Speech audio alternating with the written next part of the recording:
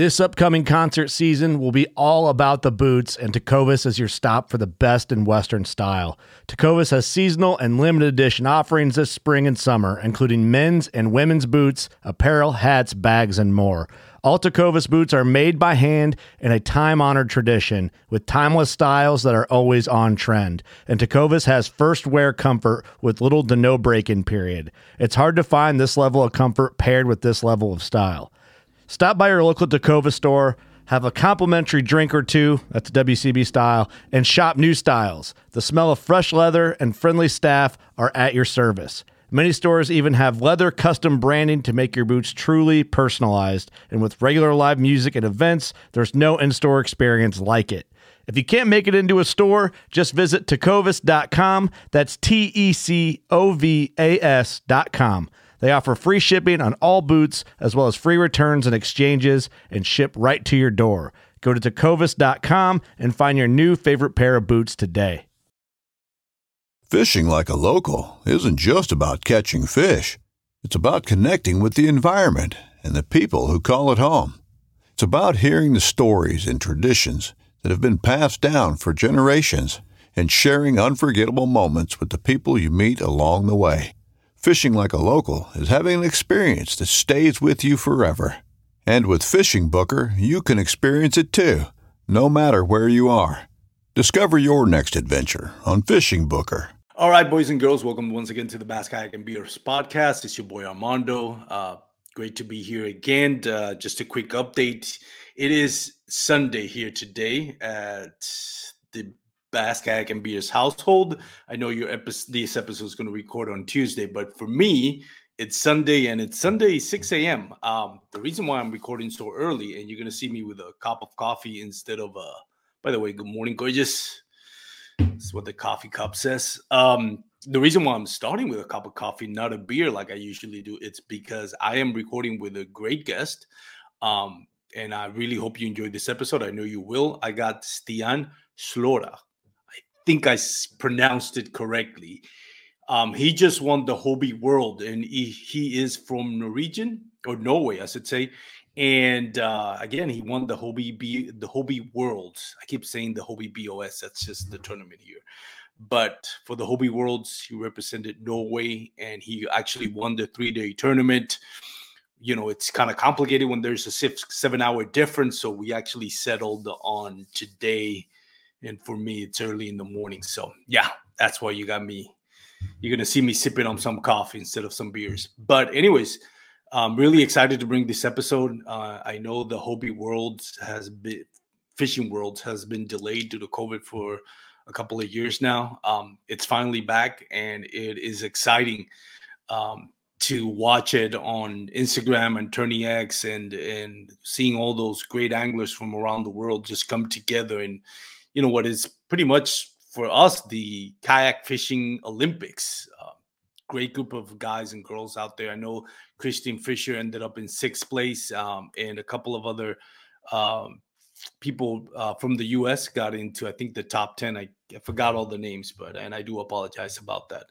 But anyways, this is going to be a great episode. Really excited to have Stian join us and make time from his busy schedule to join us on the podcast. Other than that, for myself, as I've told you, I've kept myself in check and put it out there that I'm starting to lose weight. I've gone from 212 when I started this to 201. So I've lost 12 pounds. I got another 5 or 10 to go. See if I can make it. But anyways, I appreciate you tuning into the podcast. And before we go to commercials, quick thank you to Douglas Rod. Check out douglasoutdoors.com to check out the full lineup of LRS, X Matrix, and award-winning fly fishing rods. So we'll go to a quick points commercial, and then we'll bring Stian in. Hunting boots are a critical component of any successful hunt. Whether walking a short distance to your blind or trudging miles through rugged terrain, your feet are carrying the load. Without the right boots, you could give up early and lose out on that trophy just over the ridge. At Midway USA, we make selecting boots for your next hunt easier. With just a few clicks of a mouse, you can decide on what's important, like waterproofing, insulation, size, width, and savings. For just about everything for shooting, hunting, and the outdoors, check out MidwayUSA.com. When you need mealtime inspiration, it's worth shopping Kroger, where you'll find over 30,000 mouth-watering choices that excite your inner foodie. And no matter what tasty choice you make, you'll enjoy our everyday low prices, plus extra ways to save, like digital coupons worth over $600 each week. You can also save up to $1 off per gallon at the pump with fuel points. More savings and more inspiring flavors make shopping Kroger worth it every time. Kroger, fresh for everyone. Fuel restrictions apply. Stian, Slora. Did I say it right? Slora? Yeah, pretty. It's close enough. Pretty close for an American. Yeah, it's pretty close, right? How you doing, man? Yeah, pretty good. Barely landed after the Worlds. Oh yeah, mentally. Yeah, it's pretty crazy. Doesn't really get much bigger than this. That is amazing. Again, congratulations. Before we dive into the tournament, I know most of my audience have probably never heard from you. So tell us a little bit about yourself, Stian. Yeah, so I've been kayak fishing for about five years now. Got my first kayak in 2017, and the whole reason I got into this whole kayak thing was, well, basically a lack of space. Didn't have room for a boat. Didn't even have a car to drag a boat. So I had this small Hyundai i08 or something, just really small car. Looked pretty stupid with a pro angler on the roof, but it worked. So yeah, that's where it all started. And well, my first kayak was actually a Jackson Big Rig, paddle kayak. But after my first 22-pound pike in that, I pretty much understood that I needed a pedal kayak.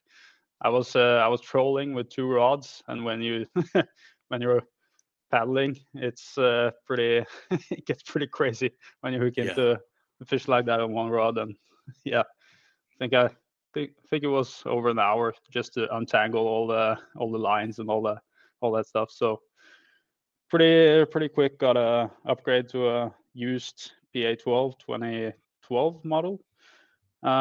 Used that for a year, kept all the extra gear, and then upgraded to a 2019 PA12. Nice. How do you like it so far?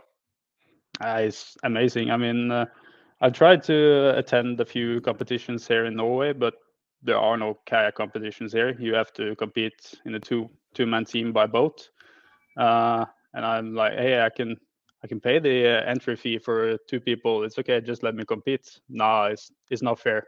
You're I'm like, okay, well, I guess I can see it, because I feel like I fish more efficiently from a kayak than I do from a boat, because you can instantly control your position. You have your sonar right there in your face all the time, so you pretty much have total control.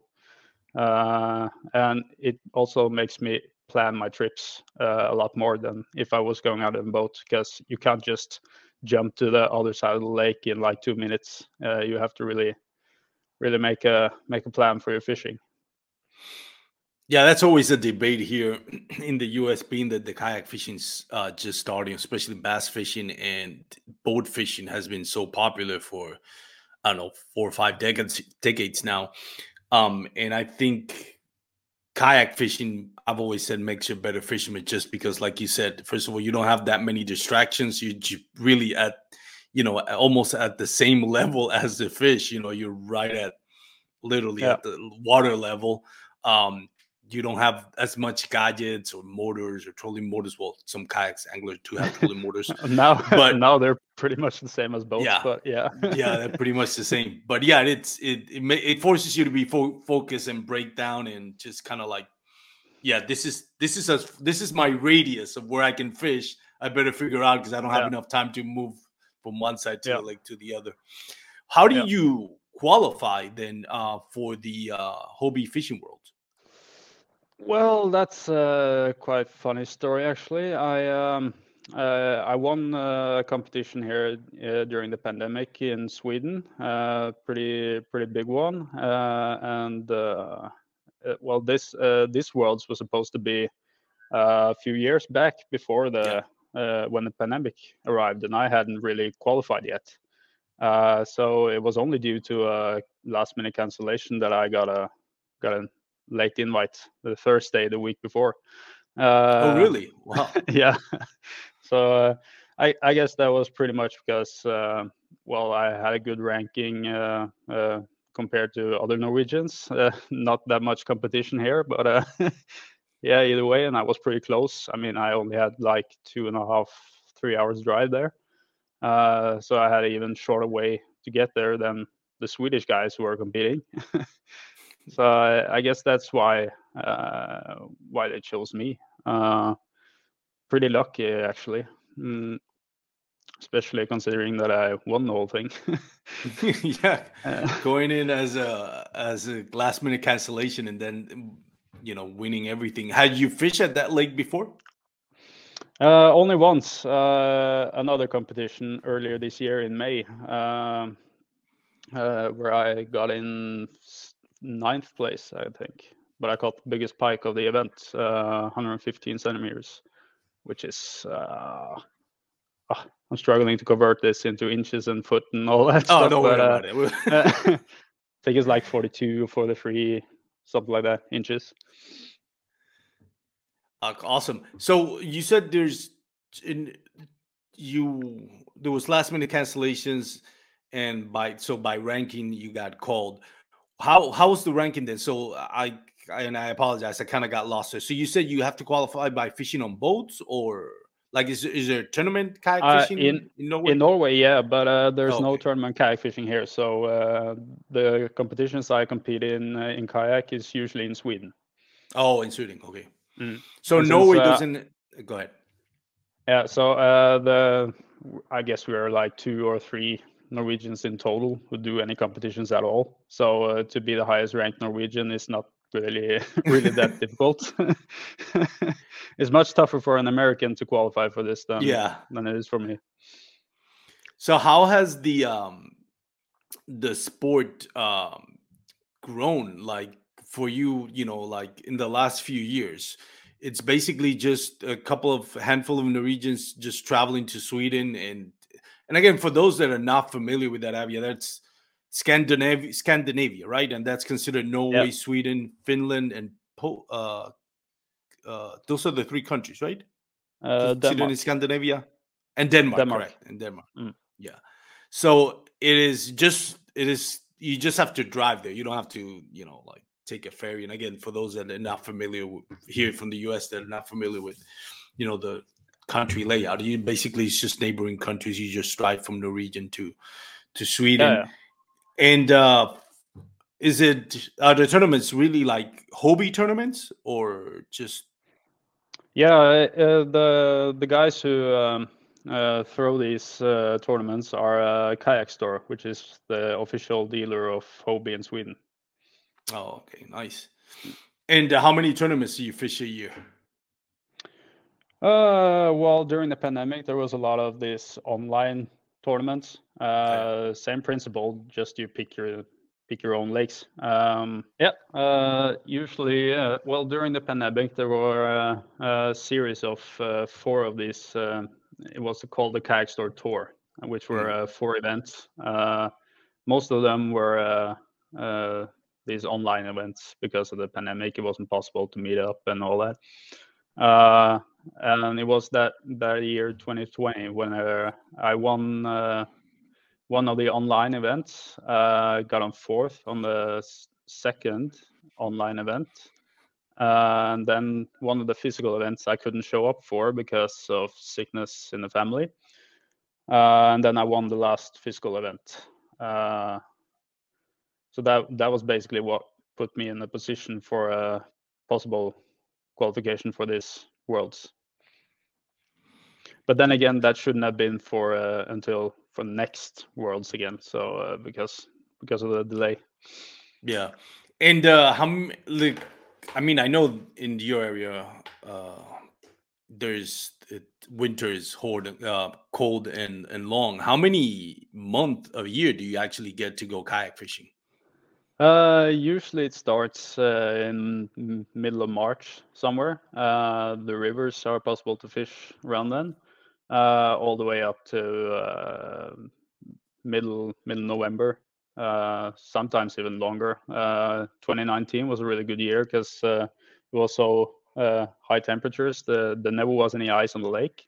That's Oh, actually really? when I caught my PB perch of 1.9 kilos. I'll leave it to you to do the math to convert that to pounds, but a pretty solid fish at least. And that was in January from Kayak. Usually there's Now, like several inches of ice at that time of the year. well, that's awesome. You got to at least that year, 2019, you said? That was not, Yeah. that was Mm. nice.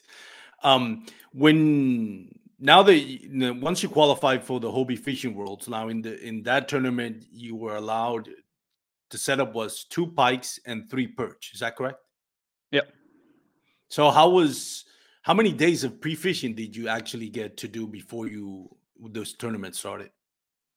Well, there were 2 days of pre-fish officially. It was closed for almost 2 months before that, I think, to do pre-fishing. I didn't really set myself that much into the rules of pre-fish and all that since I didn't I didn't know I was attending until the very last minute. So Yeah.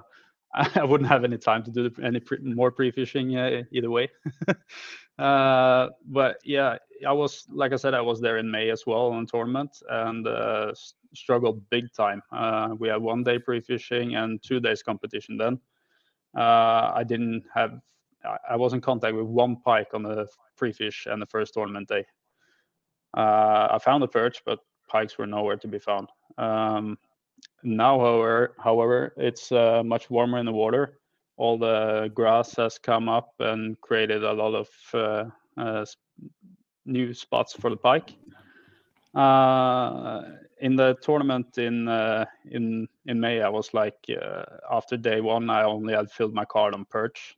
Then we were supposed to have 3 pikes and 3 perch each day.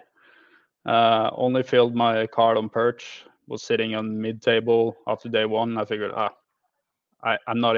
it's not possible for me to win this. So I'm just going to do what I normally do, go for 1 big fish. So I went out, way out in the open on a shallow reef, I guess you can call it, rocky reef, which usually is that kind of spot I fish back home. And made a stop on the way out there, a spot that I know hold a lot of small perch, just to fill up my card. 3 cast, 3 perch, that's it. Continued down to the spot. And there I really hit jackpot there with a 80 plus pike, 79, and then a 115 centimeter pike. Oh, wow. That's awesome. Which then increased my position up to 9th in total, and big fish points. Nice. When the tournament, when you got announced that you were going to attend this tournament, how confident were you that, were you just like, I'll see what happens? What were your expectations? Would you ever thought, okay, I'm really going to win this, I'm confident in myself? Or were you more like, well, I just got invited, so I didn't know, so I'll just enjoy it? What was your mental aspect? Well, I think it was a little bit to my advantage, actually, that it came in the last minute, because I was a complete underdog. Nobody would see me as a threat, right? So I just went there with my main objective was to get to meet up with all the best kayak anglers from all over the world, learn a little bit about their fishing, and meet new people. That was my main target with the whole thing. But of course, I made a plan. I usually, when I'm not a tournament angler to begin with, I usually go for 1 big fish. That's usually what I do when I'm out fishing. But when I do competition like this, I usually think back to when I started fishing, because then I was just out for catching fish, right? And that's what this whole thing is about, fill your card to catch the most fish you can. And then I fished pretty similar spots as I did during this tournaments, grass beds and these sort of spots.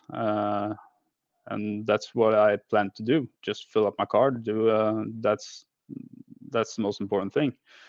If you fail to fill your card one day, it doesn't matter if you catch a big fish, because I mean, if you lack a 70 centimeter pike, that's 70 centimeters, right, in total.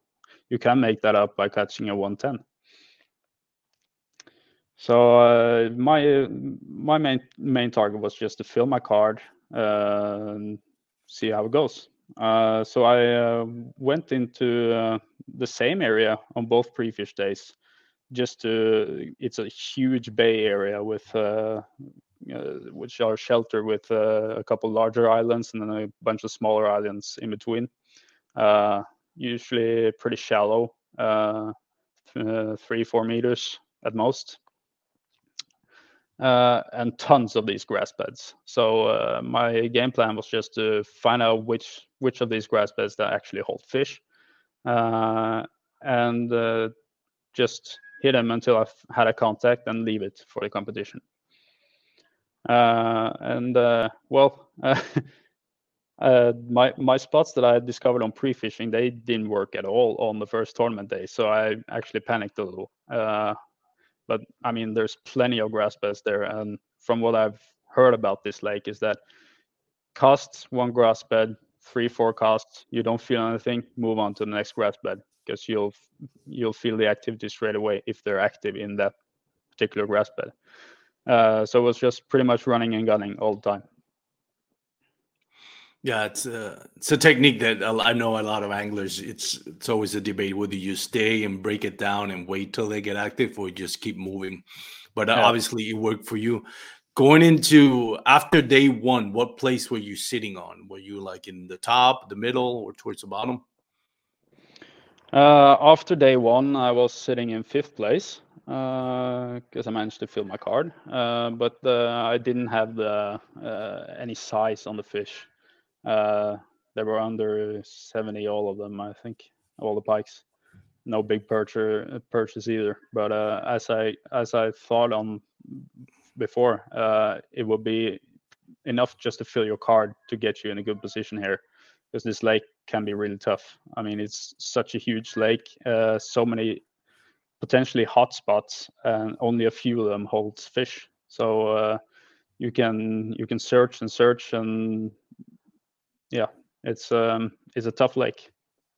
And what I did on the last day that worked, going out on deep, I tried that spot, on the same spot on pre-fish. Didn't hold a single fish.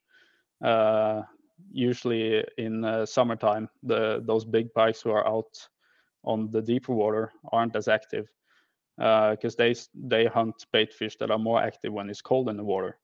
But the pikes who are in the bays, they hunt fish who are highly active when it's warm in the water.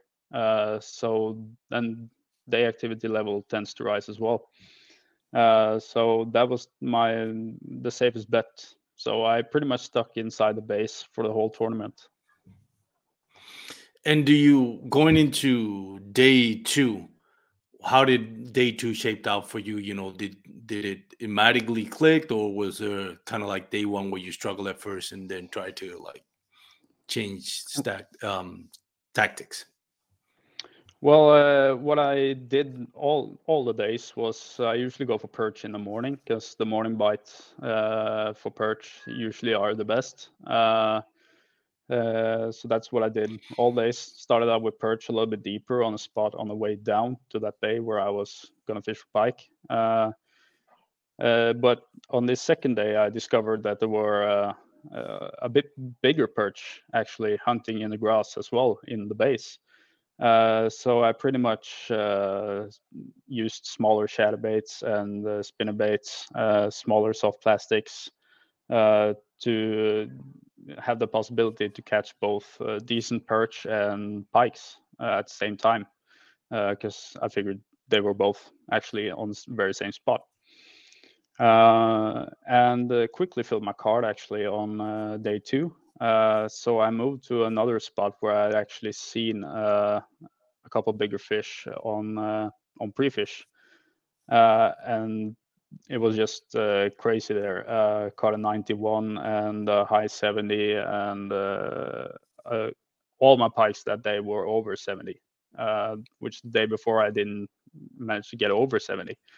So, and also the moon phase had turned, so I think that played a part as well in the increased activity level of the pikes. Go ahead, I'm sorry. Yeah, I actually had 2 of my fish denied on day 2. I had really good fishing on day 2 actually, but every time they sent me a message that my fish were denied, I had an upgrade in my lap already, so it didn't really matter as much. Why were the fish denied? Really good. One of the perch were denied because it was it was the same fish as I had reported in earlier, because I had like a bonanza where I caught like several perch at a short amount of time on the very same spot, and all of them were practically the same size. So I guess I sent the same picture in twice instead of sending one of the other pictures. So that's my bad. One of the pikes were denied because of a bad photo, I guess. Sunlight, some shade that made it impossible to see if the nose touched the end of the board or something. Oh, okay. And what place were you sitting after day 2? That put me up in second place. First place, Florian, the guy who held first place after both day 1 and day 2, he caught an amazing fish of 115 on day 2. And also my friend Felix from Sweden caught a massive fish of 119. So it was clearly the pikes were on day 2. 2 of the biggest pikes during both pre-fish and competition were caught that day. So something happened. Yeah, the fish and pikes were really on that day. That's amazing. And like you mentioned, there's so much that goes into it. Moon phase, it affects the fish. Yeah. Some days they're just gonna be biting on everything and anything and everything, and other days they're just not gonna be biting on nothing at all, and you have to like really work your baits and kind of slow down your retrieval.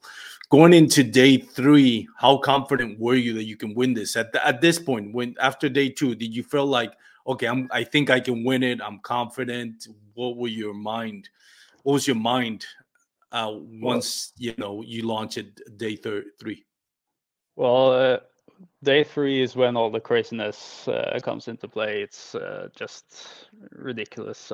Florian, the guy who was holding the first place going into day 3, he had a pretty solid lead with 30 centimeters, which is an average perch down to me. And I had actually a pretty solid lead over third as well. But something had changed today. There were absolutely no wind at all, which I expected would turn the pikes off. Usually it does. They need a roof over their head to become active. And in such clear water as well, it made it really tough. But my first perch of the day were almost 40 centimeters, which is my biggest perch of the tournament. So that really gave me confidence. That was within 5 minutes on the first spot. But then I struggled to catch my second perch, which was barely approved. And it took way too much time to fill up on perch. So I was like, okay, screw this. I'll go into the grass straight away, because I know there are perch in the area there as well. So just because time's running out. Quickly got a 62 pike there, which is okay. My main goal was just the only thing I basically had to do was fill my card that day, and I would secure my second place. I felt like the first place spot was, I know Florian, I've competed against him a couple times, and I know he's a solid fisherman. So it would take him not filling his card for me to win, basically, or I had to catch a giant. And under those circumstances, I I didn't really think that was gonna happen.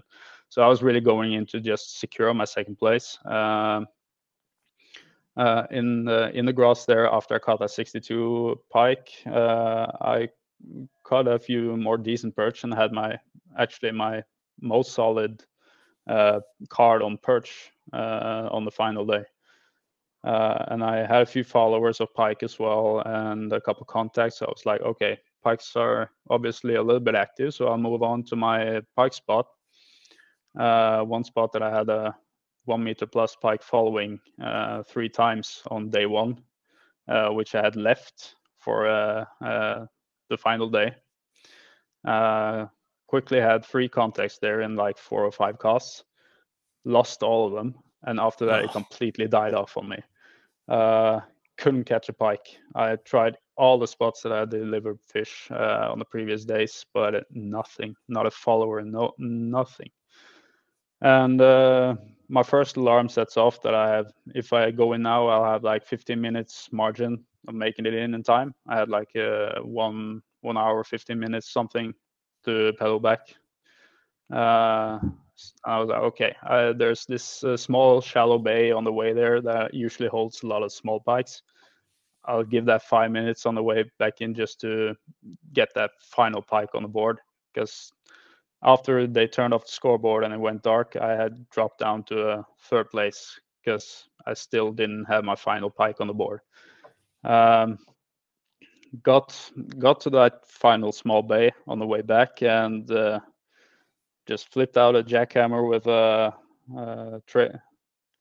little 10 centimeter 4-inch trailer jig, and it just stopped.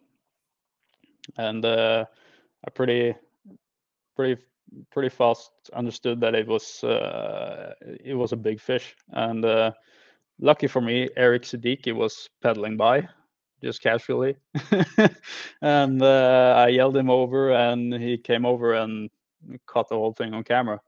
And I was pretty sure that even, I mean, in those clear lakes, that clear water, the fish looks huge, right? It's like a magnifying glass.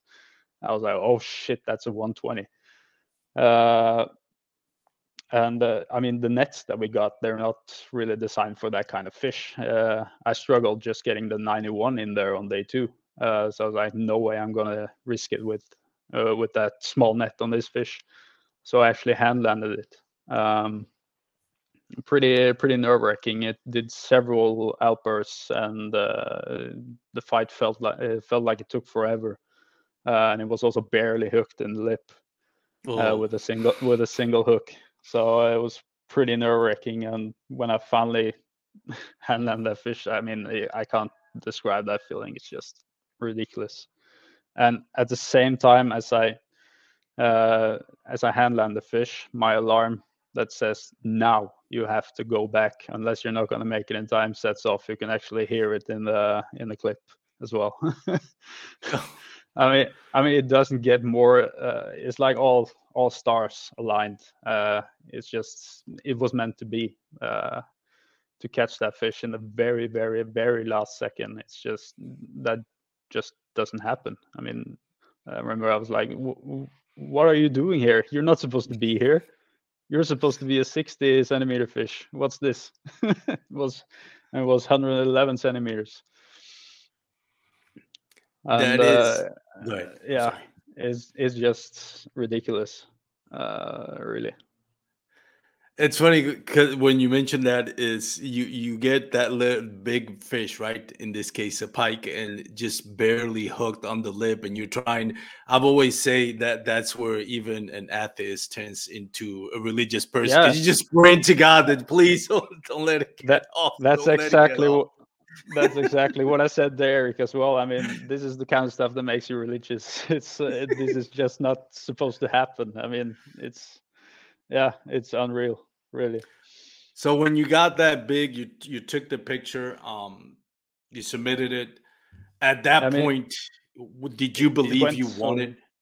I didn't dare to believe it. I thought Florian had such a good distance on me, and I mean it had gone dark for 1.5 hours already, so he might have caught an even bigger fish. He's that kind of fisherman, So I didn't dare to think that I had won it, but at least I was thinking I might have saved my second place spot by a pretty good margin. I mean that fish just behaved so perfectly as well after I grabbed it. No bullshit, no nothing. It just lay down perfectly on the measuring board, allowed me to take a photo, and just gently released it again. And it swam calmly back into the water. It was just everything was just perfect. It's yeah. When did you actually find out that you won it? Was it just when they announced it, or had you had conversations already with the other competitor in Florian that said like, yeah, no, you won it? Or Yeah, when they shut off the scoreboard, you can still see your own total tally of. You can still see your own score. So the first thing me and Florian did when I got back in was to compare the score. But even then, I didn't dare to really take the celebrations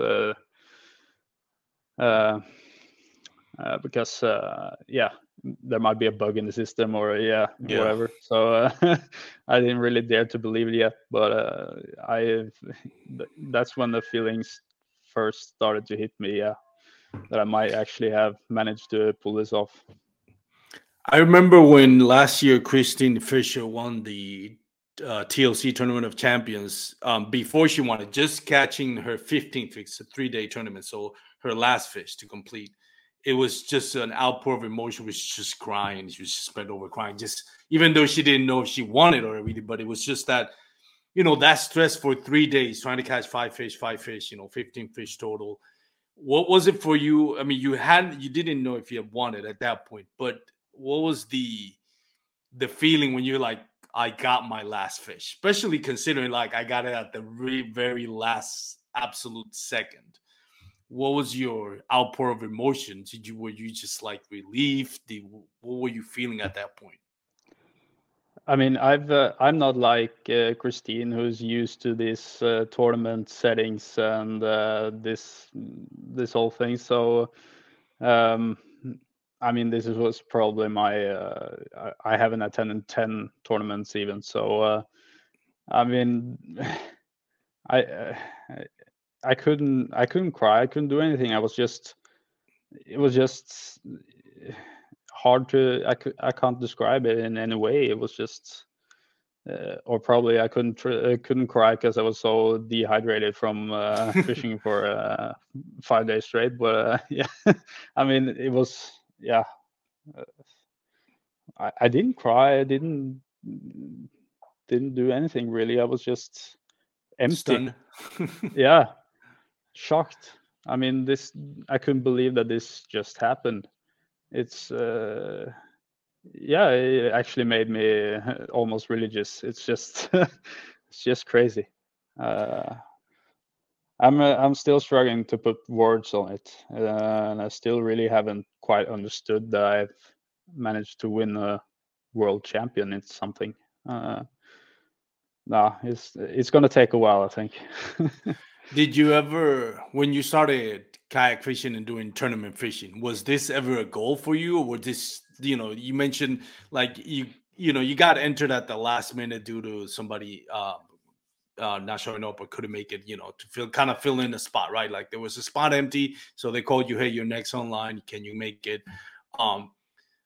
But was this ever when you started doing tournaments and found out about the Hobie Worlds and all that before you even knew you qualified? Was this ever a goal for you, or was this something that it's like, oh, I qualified, well, might as go, go, and see what happens? Or did you ever? Of course, dream it that you was. could do this? Of course, it was. I mean, after my first tournament, where that was actually when Florian qualified for this one. In 2019. That was my first tournament ever. I got in 4th place then, and he won it. And when I saw the whole setting and how big it was for him to qualify for this and what it meant, then that really piqued my interest. This is what I am most passionate about, kayak fishing. And in this game, it doesn't get much bigger than to be able to represent your flag in a tournament like this. It doesn't get bigger. So of course that was, and I mean, I have all the fishing gear I need. I have all everything I need. So what I was aiming for with later tournaments was just to get a chance at this, to attend the Worlds, to meet up with all the best kayak anglers there is, create new friendships, and just enjoy representing my country in something. It's pretty huge, and it's like a once in a lifetime opportunity. So and I talked to a lot of the guys from one of the guys from Hobie at the previous tournament. I was like, okay, if you could win a Hobie Lynx if you won the tournament in May. But I said, yeah, would be nice, of course. But the main goal, the main reason I'm here is to win that spot in the Worlds. That's what I like the most. And now looking back at it, where does this rank as, your father, and I'm sure that's at the top, if not the top, just, having your family and all that. But going down the list of things that you've accomplished in your life, how does this rank?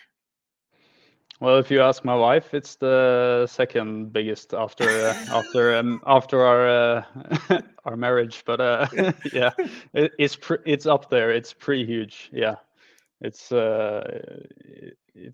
awesome. And to now get the chance to do it again next year is it's amazing. I can't wait.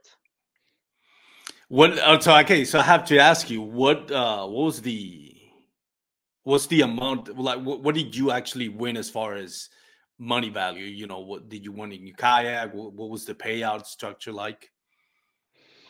Well, the payout structure, well, it's pretty huge compared to what I've won before. It was $3,500, but I mean this kind of competition, I feel like there's more of the title. It weighs much heavier than everything else. So I guess winning the Hobie BOS would give a much bigger payout, because over in the States, I mean, it's there's so much more money in the business over there, right? Yeah. So it makes sense that way.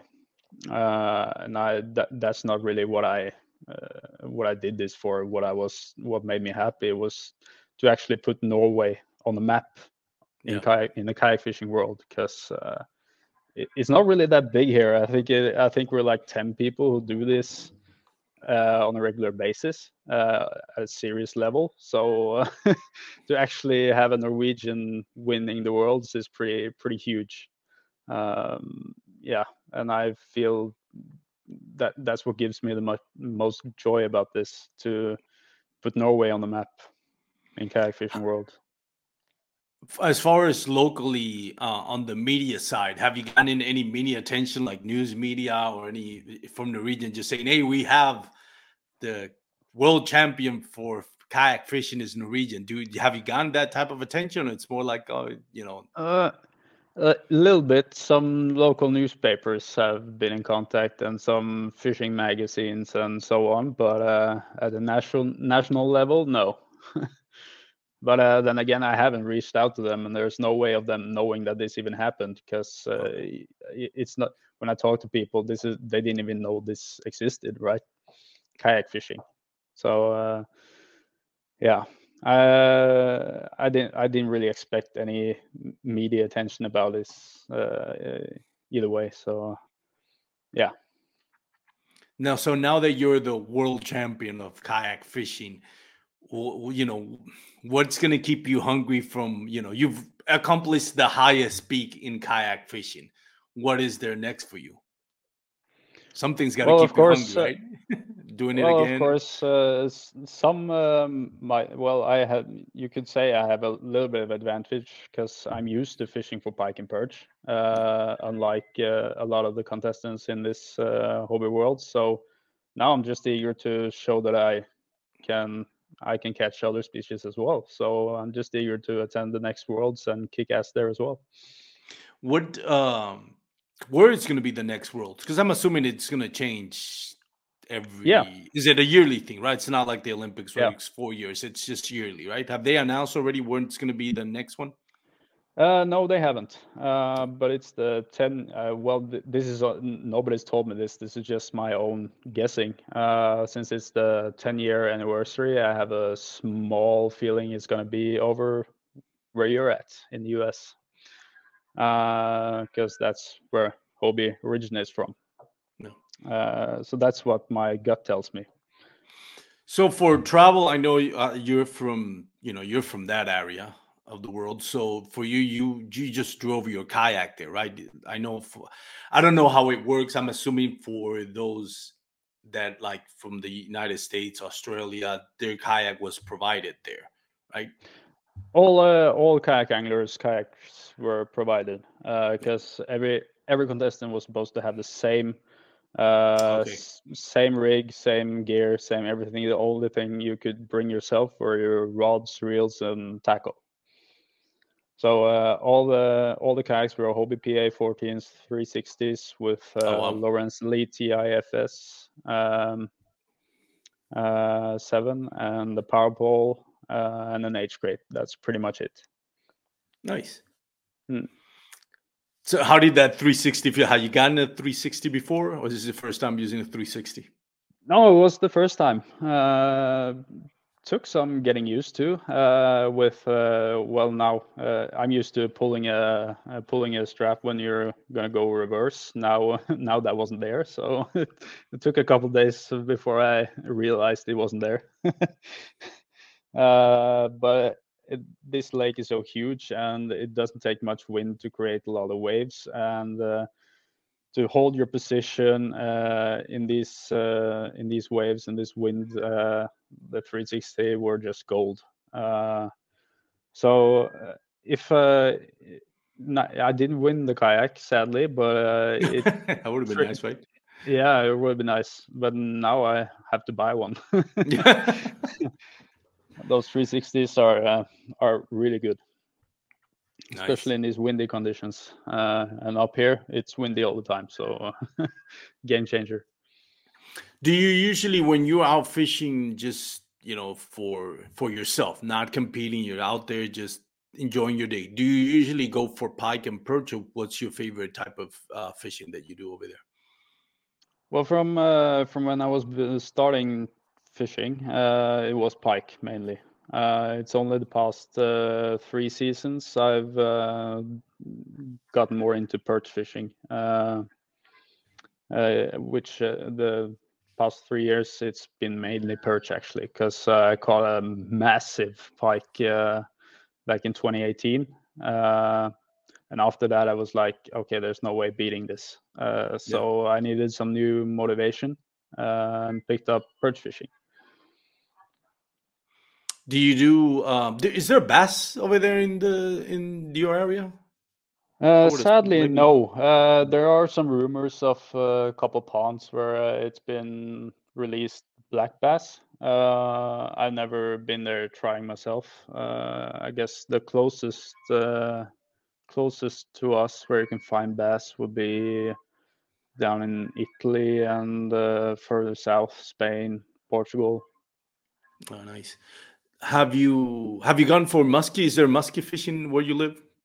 No, Oh, there's no muskie sadly, over there. Okay, no. nice, And northern pikes are the top predators here. nice, interesting. I would thought that there would be muskies in that area too, but I don't Yeah, even. I mean it's pretty similar nature and climate here as in Canada. So I guess you would assume that we pretty much have the same species, but sadly we don't. I would have loved to have huge lake trouts and sturgeons and muskies and bass and all that. would be awesome. Other than that, in Scandinavia, where have you gone kayak fishing? Have you traveled to other parts of the world or Europe to do kayak fishing? No, actually, I haven't been outside of Sweden or Norway kayak fishing yet. One of my biggest dream is to go to Canada, actually. Bit rough bringing your own kayak over there, but Yeah. at least just go over there and do some fishing, because I mean, Canada has every species I can imagine wanting to catch in freshwater. So that's probably my dream destination. Any specific lakes in Canada that you want to go? No, not really. I would probably venture. That's one of the things I love about kayak fishing, is that I get away from people.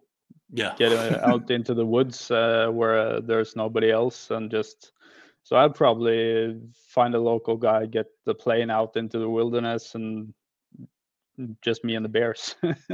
That's probably what I would do. What do you love most about kayak fishing, other than catching fish? But is there anything else that you like when you're not catching fish that you feel like, even though I'm not catching, I'm enjoying this part of kayak of the sport? Anything else?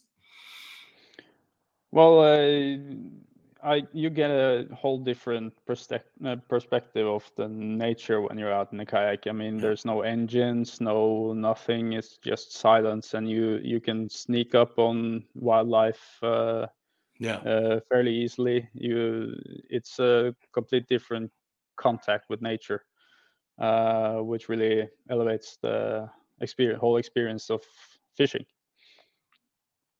And for those that have never been to, again, Scandinavia, Norway, Sweden, I visited Gothenburg. I think that's how you pronounce it, right, in Sweden, and forgot the name of that island. Visigno. Outside of Gothenburg. Yeah, close to it. It's an island. I remember. I think the island has this huge wooden statue of a giant holding something. It was just like holding like ground. It's not ground. It's just holding pieces of wood. And the legend was that this giant built this island in the middle of the lake, and it's a beautiful area. I think it's forgot the writer. It's where the writer of that stories, what was the name? Pippi Longstocking, something like that. Yeah, right. Yeah. Astrid Lindgren is her name. Yes, the writer. that's it. Yeah, so that's where she lived. That area. Yeah. It's somewhere. It's beautiful. But anyways, the point that I was going on is just like I visited that area of the country, and I went on a canoe. I didn't go fishing. I just went on a canoe, and it's breathtaking. I live in Texas. I don't see mountains unless I'm driving for 12 hours. I have no mountains near me. I love Texas, but it's not the beauty that Scandinavia has. And I've gone there on canoes and visited those lakes, and it's breathtaking beauty that you're privileged to live on. So yeah, and I can imagine just being on a kayak fishing, you just kind of get lost in all the landscape and the wildlife. Well, I mean, this freshwater predatory fishing is extremely small here in Norway. I think it's maybe 100 people maximum who does that, like perch and pike. Usually there are trout fishermen and saltwater fishing for halibut and cod and coalfish, so on. Which is huge here in Norway. I mean, that it's actually pretty stupid. I haven't done it yet. Going up north with my kayak to pull up some big halibut. Yeah, that's also up there on the list. And even kayak and canoeing is just a big sport itself. And I remember Stockholm. It's big on doing like kayak tours, and not I don't think it's necessarily fishing, but just like researching when I went to Sweden, one of the things that I wanted to do, didn't get a chance of, but it was just like kayaking through the coast of Stockholm. I guess it's beautiful. And if I remember correctly, when you look at the Olympic sports, most of those like sports that are like rowing, they're mostly dominated by people from the Scandinavia area, if I remember correctly. So it's There's a big over bunch there. of these. There's a bunch of these kayaking clubs and stuff here in Norway as well. There are some badasses who pedals from Oslo all the way up to Tromsø, which is basically the entire coastline of Norway.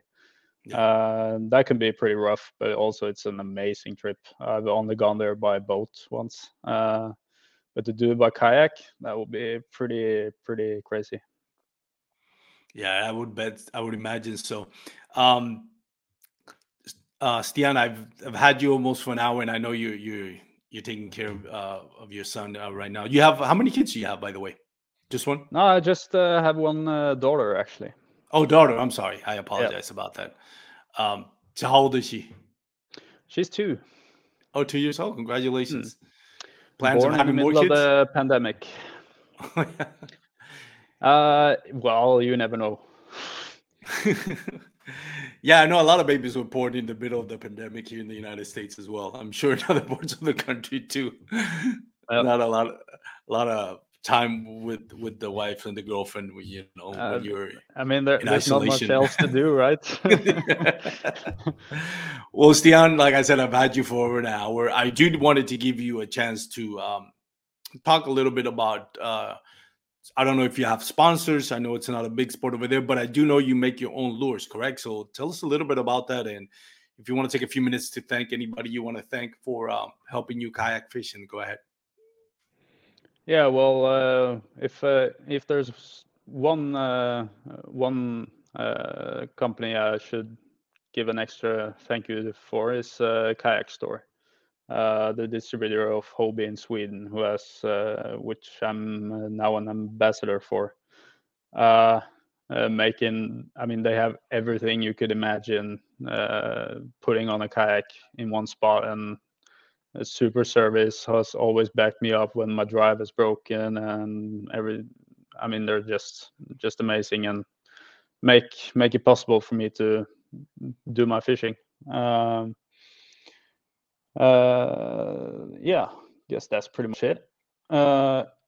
Yes, I do make my own baits, mostly soft plastics. They were actually a huge part of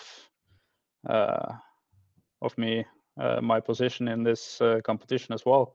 I mean, the final fish was on a shadow bait, but the trailer was my own. So I have a bunch of different models, but this is a little bit bigger one. Oh wow, that is a big bait. Nah, not really. I have a much bigger. Oh yeah, this is a decent all-rounder for pike, I would say. nice. Usually we use quite pretty much the same gear and setup as musky fishermen do. Here in Norway and Sweden, we take a lot of inspiration from the US and bass fishing and musky fishing when it comes to our pike fishing and perch fishing. For perch fishing, we use pretty much all the same techniques: Ned rig, Tokyo's, Texas, Carolina, etc. Drop shot. It's all pretty much the same. Shadowbaits has really made an impact the past couple of years. So we do basically the same things. We're just maybe a year or two behind. How does it feel that? Go ahead. I'm sorry. Yeah, so I guess it wouldn't be too difficult for an American to come over here and fish for these species, because it's pretty similar actually, from what I understand. I've never fished for bass myself, so I shouldn't speak too much about it. But I mean, all our techniques and inspiration we have gotten from bass fishing. So yeah, and I think they did pretty good. The Americans over there. Yeah.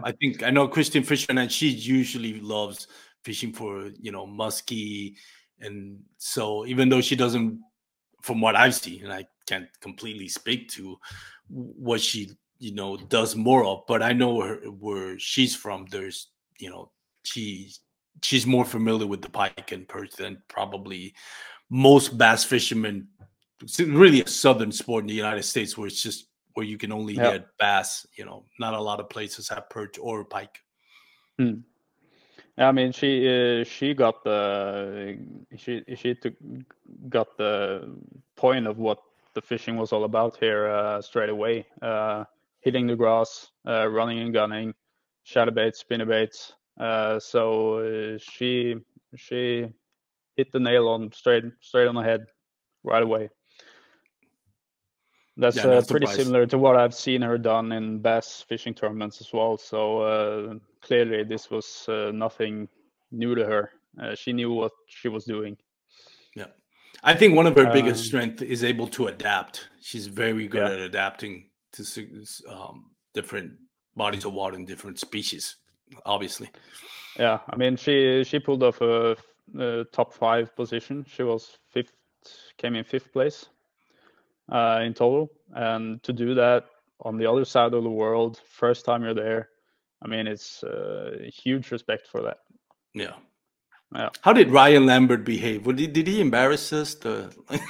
We love Ryan Lambert. We're just messing with him. I'm sure he got it. I'm sure everybody noticed he was there. Yeah, no comment. No, I mean, it was great. I mean, well, I got pretty much confirmed what the impression I had in general of Americans. Keep in mind, he's from Tennessee. Okay, no. pretty loud, but they're all good. Nah, they're all good people. Yeah, just tongue in cheek, joking about but that. But yeah, it's quite easy to notice that it's an American in the room. Yeah, they're pretty loud.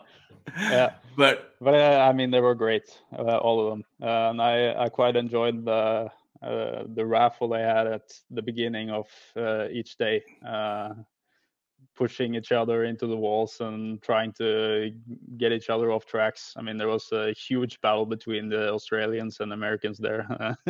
I just stayed in the back having a laugh. It was awesome.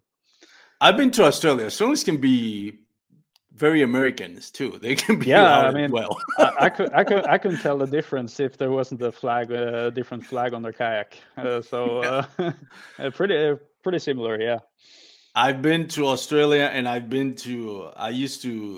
formerly lived in Puerto Rico, right? So I used to go to Bali, Indonesia, to go surfing, and man, Australians were just as loud as it can be. I mean, they would love to do prank. They would love to. It was just like there was an Australian right from the beginning. They're loud and they love to prank. So yeah. So I'm sure it was a good battle. And when an American noticed that they were loud, I mean, then it's really. Oh loud.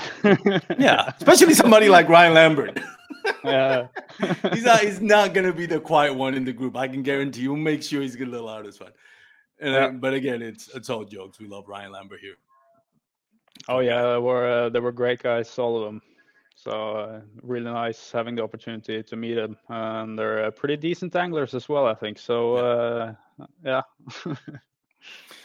Well, Stian, again, thank you so much for joining us. I've had you for an hour, and I know you got daddy duties today, so I'll leave you to that. And again, congratulations on your biggest win you can ask right now in kayak fishing. We look forward to what's your progression as an angler, and if you're ever here in the United States, whether for Hobie Worlds or whatever reason, we'd love to love to see what you do here with bass. Get you on some big bass. Yeah, for sure. That's I really hope that it will be on the other side of the pond next year. That would be awesome. Finally catch some bass. Definitely. Not only watching him on YouTube. Yeah. Well, thank you again. And for those out there listening, if you made it this far, thank you for listening to us. And remember, go check out our sponsor, Douglas Outdoors. Go to douglasoutdoors.com. If you're going to be on the water, wear your PFDs. If you're going to have a couple of beers or any alcoholic drink, please drink responsibly. Make sure you make it back to your loved ones. Have a great day, everyone.